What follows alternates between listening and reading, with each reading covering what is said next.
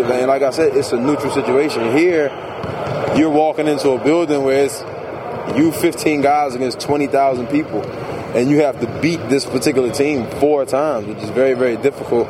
Rather in the NCAA tournament, you only have to do it once. Right. You know what I mean? And on neutral ground. Right. And then who's to say a better team can be crowned in just one day? You know what I mean?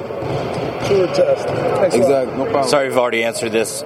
Their backs were against the wall, yet they came out as the aggressor in the first game. Was that disappointing when you knew they were going to come out like gangbusters? Yeah, a bit.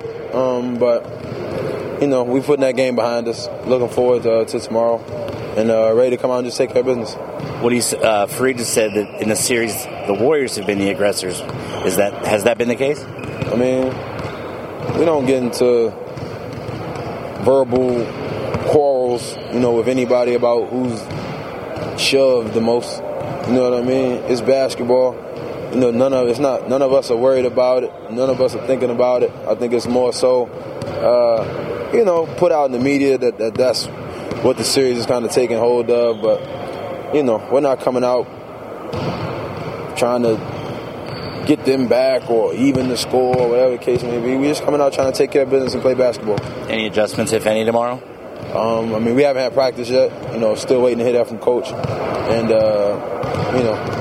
I'm just waiting just like you. Can you talk about the physicality, how it's kind of ratcheted up game by game?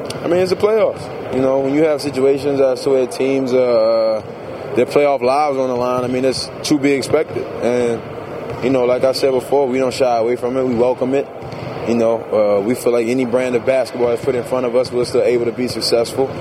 So, we expect probably more of it, but it's playoff basketball nonetheless.